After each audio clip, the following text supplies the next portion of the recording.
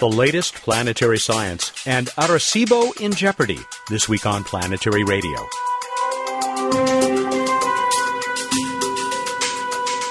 Welcome to the travel show that takes you to the final frontier. I'm Matt Kaplan of the Planetary Society. A special report today from Emily Lakdawalla, just back from the annual meeting of the Division for Planetary Sciences, with a head full of discoveries to tell us about.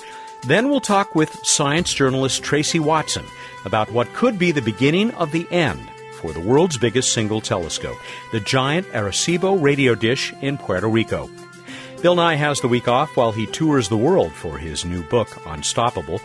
A side note now, most of the content for today's show was recorded before we learned of the horror in Paris. Our thoughts this week are with all Parisians and the French people. We stand with you. Here is the Planetary Society senior editor, Emily Lakdawalla. Emily, welcome back. I know you're back home from DPS. You've had some time to think about it, and you certainly did a good deal of writing, blogging, and tweeting while you were there. Where shall we start as we go through some of the highlights? Well, let's start with Pluto, as far away as we can get from Earth. New Horizons, of course, just flew past in the summer, and this was the first science meeting where scientists had a chance to present to other scientists what they found when they got there. Okay, what really stood out? I mean, the data continues to trickle out, and it's been getting big headlines. What was new? Well, of course, people were very excited about the images and some of the ways that the scientists had combined the images. I think stereo was one of the highlights. They handed out 3D glasses at the beginning of the meeting, and everybody was waiting for the talk that was going to use the 3D glasses. And finally, Paul Schenk, who is well known for studying topography on outer solar system surfaces, let us all use the glasses to see a couple of really strange things, actually. First of all, nobody expected Pluto to have much topography. But turns out that water ice, it must be very strong at its surface, is very important in making topography. It made these huge mountains of various kinds, including these really weird circular-shaped ones with very deep holes at their centers. And as one scientist remarked, it's very hard to unsee volcanoes when you see a round thing with a hole in the center. It's really difficult to explain how you would have volcanic constructs at Pluto, but you know, there's not currently a better explanation. I don't think anybody's terribly satisfied with that one, but we'll just have to wait and see. You also wrote a great blog entry that we'll link to, of course, from the show page at planetary.org/radio about the moons, the lesser moons. I don't know, is Charon even still considered a moon? Charon is definitely a moon, and it has its own interesting topography. But yeah, the blog entry that I wrote was about the even smaller moons, Styx, Nix, Kerberos, and Hydra, which are a set of 4 moons that orbit Pluto and Charon in the same equatorial plane. They're like regular moons, except they're not, because all the other regular moons in the solar system, they have spin-orbit rotation lock, where they rotate exactly once for each time they orbit the planet, which means they always spin the same face focused at the planet at all times. Pluto doesn't work that way. Its moons rotate at very rapid rates. And actually, later in the meeting, we found out that one of Haumea's moons, Hi'iaka, also does the same thing. It's a regular moon that doesn't spin at the right rate. It spins too fast. So there's something different going on with the small moons of the Kuiper Belt objects that we don't understand yet. And there is a crazy animation that you posted of exactly this action. Now, of course, it's not real time; it's sped up, but it really is goes nuts. Particularly one of these moons. Yeah, Hydra, the outermost, orbits once in 10 hours, which is actually a very common rotation rate for things in the Kuiper Belt. It's just not common for a regular satellite. Move a little bit closer in the solar system and talk about Ceres. Was the Dawn mission in any way taking a back seat to what's happening to Pluto? Well, I'm afraid it was. They only had one session compared to Pluto's 4 sessions, but it was still a very good session. They have been orbiting Ceres for a long time and mapping it, and had a series of talks, describing the surface of Ceres. They, too, had interesting topography. Some strange things have happened to Ceres craters. It has these extensional features, cracks running across the surface. But the oddest thing had to do with the composition of the surface. They found evidence, widespread evidence, for ammonia on the surface and think that it has to do with ammoniated clays. So that's like a clay mineral, the kind of thing they got excited about on Mars, except that instead of just water inside the mineral structure, it has ammonia inside the mineral structure. And ammonia is a weird substance. It really needs to form in a much colder part of the solar system than in the asteroid belt, people think. People were discussing two possible explanations. Either you had material from the Kuiper belt had come in and struck Ceres and deposited ammonia on its surface, but then why aren't we seeing ammonia all over the rest of the asteroid belt? Or the alternative is that Ceres actually originated in the Kuiper belt to begin with. And the dynamicists actually say that that's possible. You could actually have a situation in which Ceres was a Kuiper belt object, that in all of the great kablooey that happened in the beginning of the solar system, you could have brought it there. But if you did that, then there would also need to be a lot of other material that arrived in the same way. So one theorist I talked to said, well, maybe that means that all the dark stuff in the outer asteroid belt actually came from the Kuiper belt, but nobody seems too satisfied with that either. So this was one of those things that just had people scratching their heads and saying, this is going to be a very vibrant area of future work. And I love that phrase, which you also used in your blog entry about Ceres, the Great Kerblooey, or something very similar to that. It's going to catch on. You watch. What about the bright spots? Have we learned any more about them?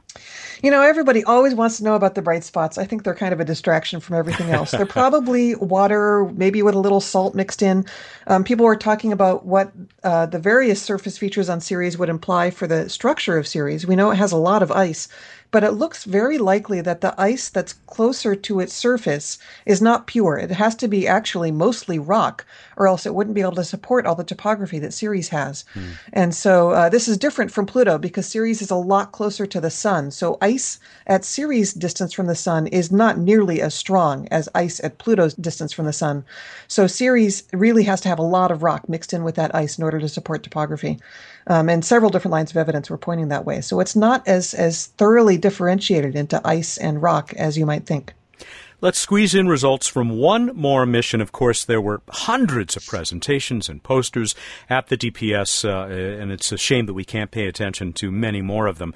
Let's go to that comet that's been ridden out of the solar system now, or to the outer reaches of the solar system, by Rosetta and Philae. Tell us about 67P. Rosetta has now been following the comet through its perihelion, and now it's going farther and farther away from the sun again. The things that they were reporting were what happened as they watched the comet go through its close approach to the sun. Just jets turning on and off as the comet rotated, and jets firing off into the darkness because of surface remaining hot even after it rotated into nighttime. And the whole surface of the comet changing color over time, becoming bluer, which is what happens when you expose more surface ice. And seeing spots appear and then disappear, seeing large areas of the surface change as whole areas seem to sublimate away, seeing blooms of different kinds of gases appear in the coma, including molecular oxygen, which is just very difficult to explain and is sending all of those theorists about the early solar system scratching their heads. And then all these high-resolution images going down very close to the comet, where you can see that the whole thing seems to be built up of these 3-meter-sized nodules that perhaps represent the building blocks of the solar system. It's pretty cool results. Wow. So much terrific science revealed from all over the solar system. There was also one other session, and we have maybe a minute left to talk about this, that you live tweeted about pretty extensively, and it was about giving an award to someone, but it became much more than that. Tell us about it. Well, the award was the Mazursky Award, presented to Chrissy Ritchie for her work and service to the community. And she works at headquarters, is already doing service to the community as a public servant. However, in addition to that, she also has been doing extensive work on sexual harassment and intimidation that's been going on in the community. And she gave a rather rousing talk, both confronting the problem and challenging the leaders in the community to do something about this. And a lot of people around me were saying the same thing, that, you know, there's been a lot of young women talking about problems in the community, and it's really time for the people, the older, both men and women who are established in their community, to do something about changing the environment and making it more welcoming to everyone, not just white men. You wrote about the woman who presented this award to her, and that was Bonnie Barati, who we've had on the show, of course, who talked about her own negative experiences in this way. Indeed. And if you talk to any woman in the community, pretty much anyone, you will find that everyone has stories to tell. And the women who are here, especially the more senior ones, are survivors. Proof, of course, that scientists are no more than human.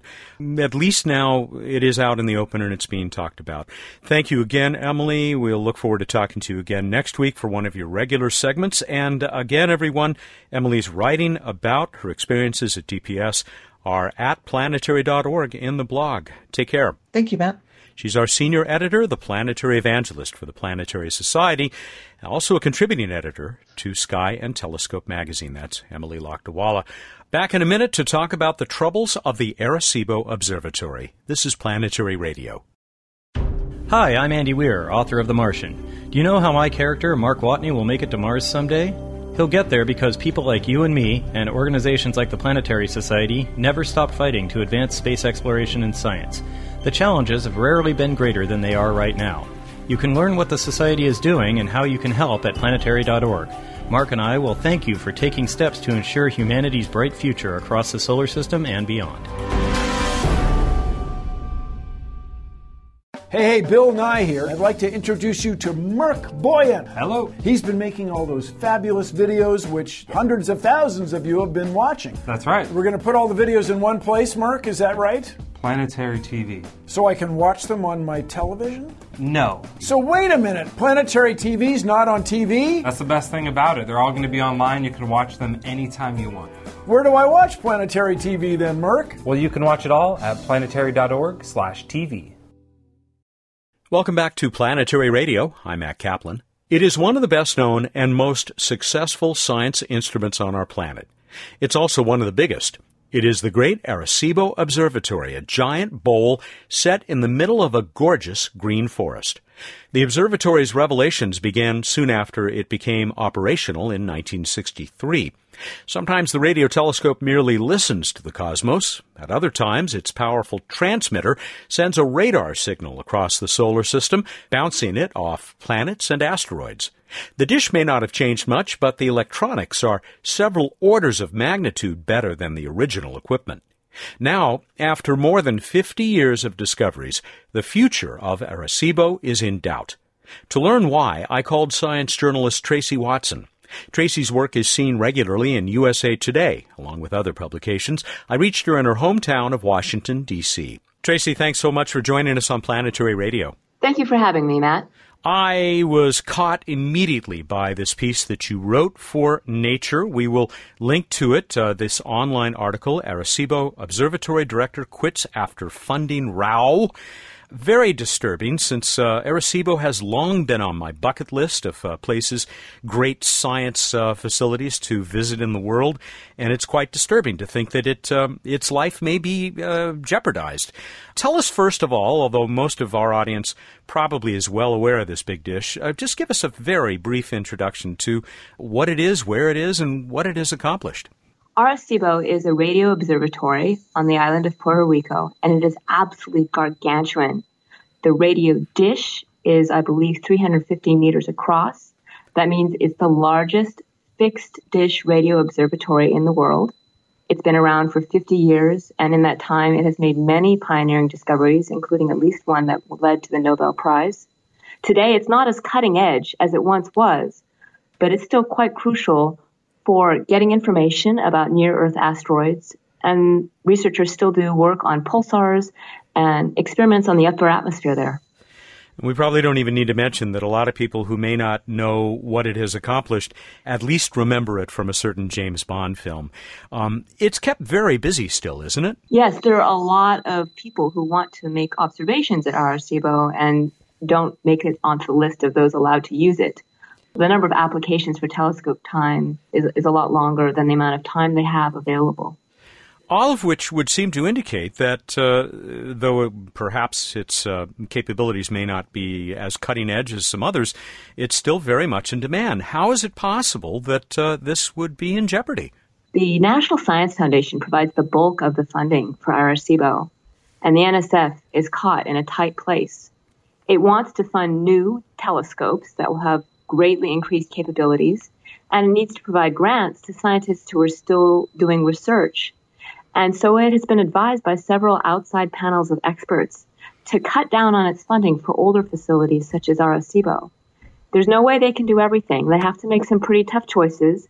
And one possibility is cutting back on the funding of Arecibo and trying to find someone else to take the NSF's place as both the major funder and the kind of owner of the place. That's tough, though. It's an expensive place to run. And if you take control of it, you also take liability for decommissioning the site once the observatory does eventually close, and that's going to be a huge job, kind of restoring the landscape to what it was before they put this enormous dish in. I can imagine. Last summer, we did a story about another dish that was in jeopardy, another radio telescope facility, Green Bank, and how it may have partially been saved from the same sort of fate, reduced funding from the NSF, by funding from a somewhat surprising source. And this seems like it has also come up in this effort to save Arecibo. I presume you're referring to the enlistment of Green Bank by the Breakthrough Initiative, which seeks to search for signals from an extraterrestrial civilization. So Breakthrough enlisted Green Bank to help listen for signals from the universe that might signal that there's another intelligent group of beings out there somewhere. And you would think that Arecibo would be the perfect telescope to do something of the same sort, because they have an even bigger ear on the universe than Green Bank does. And in fact, Arecibo has done quite a bit of SETI work. Yes, it has. Frank Drake, who was one of the original researchers involved in searching for extraterrestrial intelligence and who was also involved with the Breakthrough Initiative, sent signals out to the universe at Arecibo decades ago. But Arecibo didn't make it onto the list with Green Bank. Apparently, they couldn't come to terms on how the approach would be funded and what would happen to the NSF money. And this has led to the departure of its director, which is kind of at the heart of your story. Could you give us that background?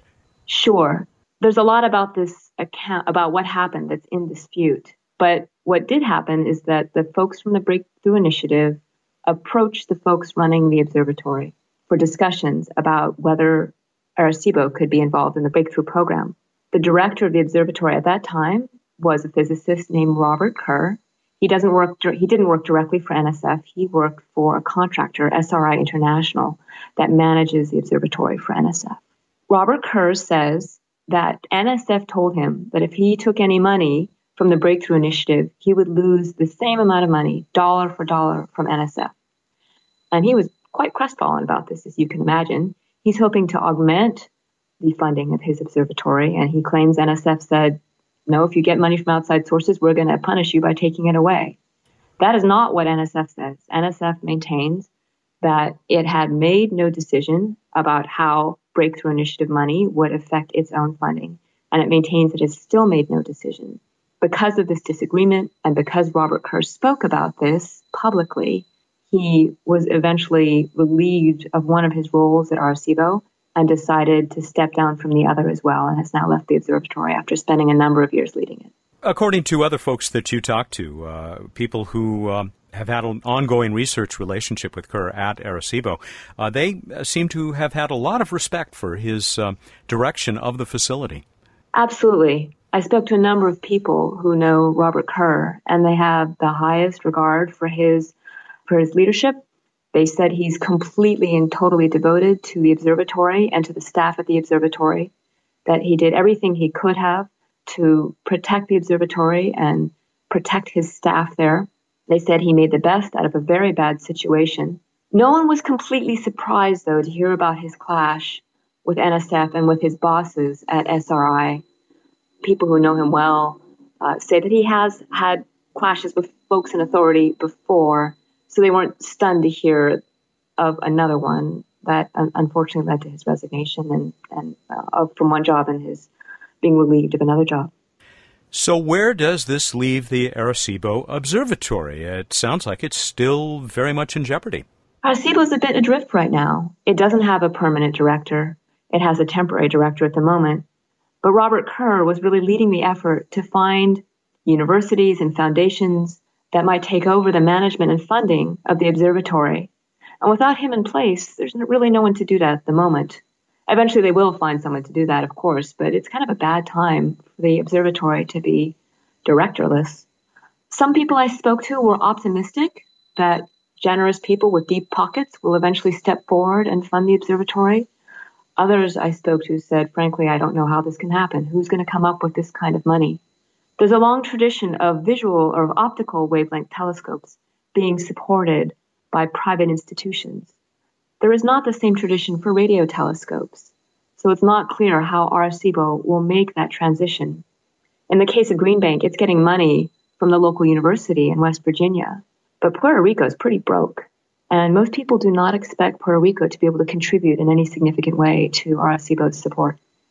Yeah, we have talked in the past on this show about the sort of poor stepsister status of a lot of radio telescope facilities around the world, which is such a shame because they have done such terrific science. Am I off base in thinking that it truly would be tragic to see this mighty instrument shut down? Or just, speaking for yourself, do you think maybe it has run its course? Yeah, that's difficult to say. Certainly it would be a tragedy, for the observatory folks who have kept this place running against all odds and with great personal sacrifice and with skimpy funding. It would also be a bad thing for those who keep tabs on near-Earth asteroids and for researchers who specialize in the kind of science that Arecibo really shines at. At the same time, this outside experts who have evaluated NSF's science portfolio did make it a lower priority than some of the upcoming projects that are now online. So it's quite difficult for me as an outside observer to weigh, should we keep it open? Should this nation keep it open or shouldn't it? They're really difficult choices to make, and they're pretty vocal and passionate proponents of Arecibo, and then there are others who say it's time to move on. I'm sure that you are glad that that's not a decision that you need to make, but I wonder, is this a story that you'll continue to follow? I'd certainly like to see what happens to Arecibo, and maybe it can become a new model for funding this kind of observatory. The folks trying to plan for its future have a real difficult task in front of them, though.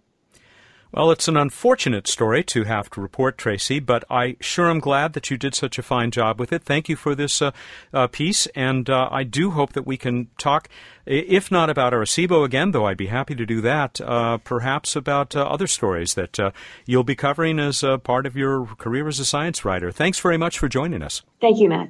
That's Tracy Watson. She is a contributing writer, a science writer for USA Today, based in Washington, D.C., but obviously does work for many other publications, including her work for the online Nature.com, Nature, the great journal of science.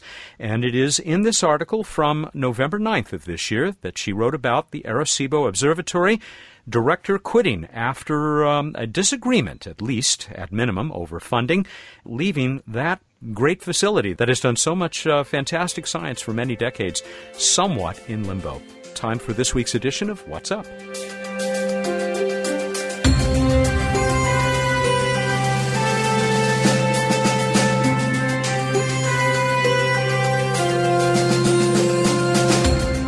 Time for What's Up on Planetary Radio. You know what that means. We're going to talk with Bruce Betts, the Director of Science and Technology for the Planetary Society, who's going to tell us what's going on up there and a little bit of down here, too. Hi. Hey there. Hi there. Ho there. We have an interesting winner in the contest this week, someone that we've heard from before. I'll explain when we get there, but tell us about this guy first. Oh, how exciting. Cool lineup of planets and a bright star in the pre-dawn east, going from top down in the pre-dawn east, bright Jupiter, much dimmer Mars, then very bright Venus, and Venus below it for the next several days is the brightest star in Virgo, Spica, bluish star, and they'll be getting closer together over the next several days. You may hear about the Leonid meteor shower, which is awesome, about every 33 years. This is one of those not awesome years, although there will be increased meteor activity peaking around the 17th or so. On to This Week in Space History. It was this week in 1969 that Apollo 12 landed on the moon, the second venture for humans on the surface of the moon. They waited a long time after Apollo 11, relatively long. Yeah, I suppose they did. We'll never know why. Never. There's no way we could ever possibly find out. Yeah, if only there was some worldwide repository of all the information available about everything. We could. Now you're just talking crazy and wasting everyone's time. I'll slap myself here. All right, fine. On to Random's Respect. Yeah. Find that on the internet. Actually, you can. So, Apollo 12.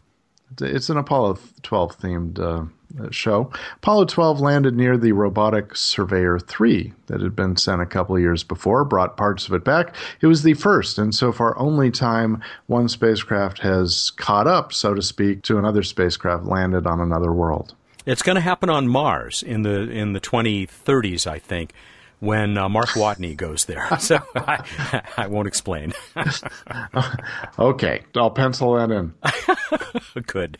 All right, on to the trivia contest, because I want to know. I want to know who won the contest. We asked you prior to the International Space Station, what was the record for continuous human habitation in space? Because ISS just passed 15 years of continuous human habitation. How'd we do, Matt? We did well. There was a good response, and our winner is going to get a Planetary Radio T-shirt and a 200-point iTelescope.net account on that global network of telescopes.